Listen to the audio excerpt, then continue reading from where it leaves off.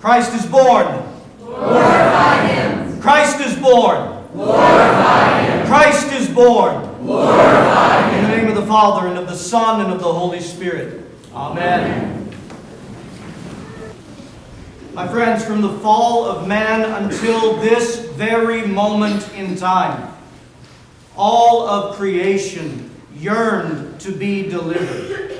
The cry of deliverance went up, and all throughout Advent, we have joined in that cry for a Savior to come and deliver us from the brokenness of the fall of mankind. Even in this last week of Advent, from Ember Wednesday, which was last Wednesday's Mass, Thursday, Friday, Saturday, and even on the fourth Sunday of Advent, it had the same introit that started each one of those Masses. Listen to this cry. Drop down, ye heavens from above, and let the skies pour down righteousness. Let the earth open and bring forth a Savior. And we sang a hymn last Sunday, and we did it again during lessons and carols tonight. Come, thou long-expected Jesus, born to set thy people free. From our fears and sins, release us. Let us find our rest in Thee. My friends, tonight is a wondrous night, because it is tonight that our Lord answered all of creation's cry for deliverance and dropped down a Savior to come among us, to become one of us, to wrap our flesh around Himself and heal us. The night is filled, this night is filled with wonder. All through the Scriptures that talk about this night, of how Christ has come to heal our very lives. Let's look at a little bit of this wonder tonight. Let's explore it together. First, in our Gospel reading from St. Luke in chapter 2, we hear this story. That shepherds were out watching their field during the evening, and an angel was revealed to them, and they were afraid at what they saw. And an angel calmed their fears by saying, "Be not afraid. I bring you good news of great joy. Tonight is born your Savior in Bethlehem, the city of David, Christ the Lord. And this will be the sign. You will find Him wrapped in swaddling clothes." Now listen to what happens next. And I ask you to get a picture of this in your mind's eye, of the reality of what these shepherds both saw and heard on this evening. For we're told suddenly, there was with the angel a multitude of heavenly hosts, praising God and saying, "Glory to God in the highest, and on earth peace, goodwill towards man." Can you picture this? The sky would have been filled with the angelic host delivering a message from God that as Christ was born, Christ was the peace of God come and to be offered. What peace? Peace that restored the enmity between man and the fall. In the fall, man and God. To restore the peace of God to us, union to us. All of the angels cried out in the sky that this was happening. And nowhere in Holy Scripture, by the way, does it say that the angels and all the multitude of angels and the first angel that came down from heaven as if heaven were some distant place. Nowhere does it say that. It simply says that they appeared. They revealed themselves. The church fathers talk about it like this, if you can picture this beautiful example. It's as if God Himself on this night peeled back the thin veil between heaven and earth so that man could see what was so close to him. For my friends, the angelic hosts and all of the saints in heaven, the kingdom of God has come, and the kingdom of God is so very near. Can you just picture the curtain being moved for a moment? And all of a sudden mankind sees how close the entire kingdom of heaven is to them. Not just in that moment, but for all eternity. Look at the front of your bulletins. Take them for a moment. The very front. and you'll see the icon of the nativity of our Lord Jesus Christ, or at least one of them. Our gospel passage tells us, and the icon shows it to us, that when our Lord was born, our Lord was laid in a manger. But let's remember what a manger was. It wasn't the cave that he was in. That's not what the manger is. The manger is the feeding trough of the animals of that place. It was the feeding trough. It was the place where they would place the food that would sustain the life and keep the health and grant health to all of the animals that would feed upon it. And the church fathers, in wonder, teach us this. They say that the one, Jesus Christ, who said, "I am the bread of life. He who eats of my flesh and drinks of my blood has life." The one who said, "I am the bread of life," can you imagine? When he's born, he's placed in the feeding trough. And the fathers stand in awe of how low Christ came, and yet even as a babe shows himself to be the bread of life that's come to give us life. Notice in the icon, the Blessed Virgin Mary and our Lord Jesus Christ, they are indeed in a cave, not some wooden structure.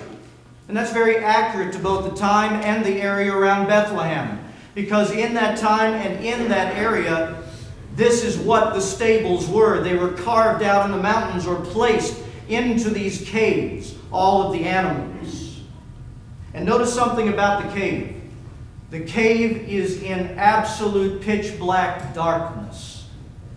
And yet the darkness is even being rolled away with the presence of the Blessed Virgin Mary, and most importantly, the presence of the Christ child. Why is that in the icon?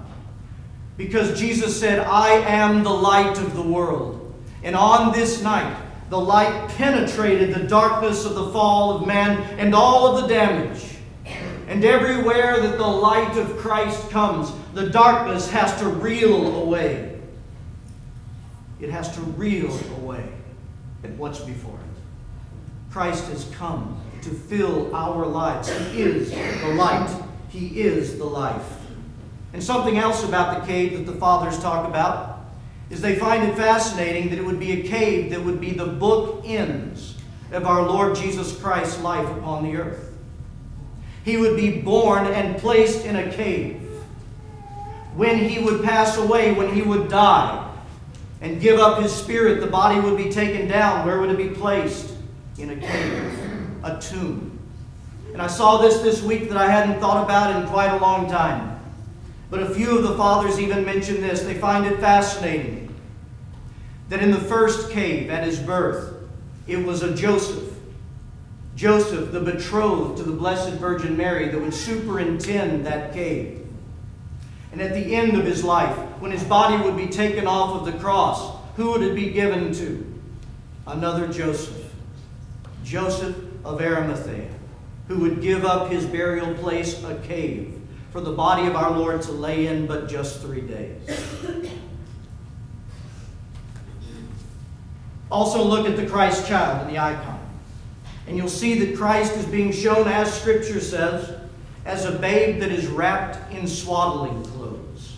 What are swaddling clothes? They're literally strips of cloth. They would have been anointed in oil and salt put upon them. And they would wrap the body of the babe. Why? To prevent disease.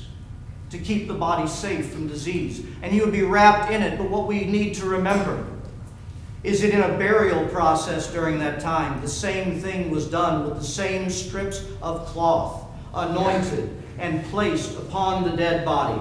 The church fathers teach us that as we see the Christ child wrapped up in swaddling clothes, we see the fullest extent that God truly took on every bit of our humanity, even unto death, so that you and I would never have to taste death.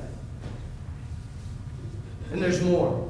When we think of Christ taking on our humanity, when we see those swaddling clothes wrapped around this perfect, precious child, we are to remember how fully God took every aspect of the human condition and the human experience upon himself and joined it to his divinity. It's as if he wrapped our injured flesh from the fall and our injured souls right around himself from the very beginning. My friends, think of it. Not just as God, but also as fully human, he encountered and experienced the fullness of the human experience from birth all the way to death. You talk temptations. Our Lord Jesus Christ, as God, but also perfectly as man, he endured every temptation which is common to man, and yet remained in the will of the Father, full of the grace, so that he would overcome temptations and remain holy. Why? So that he could perfectly come alongside all those who call upon him in times of temptation. And he would be their strength, and he would be their victory if they would remain in him, and they would taste his victory over temptation, and they themselves would remain holy as he is holy. He experienced every bit of emotional suffering that one can experience, all of us. Why?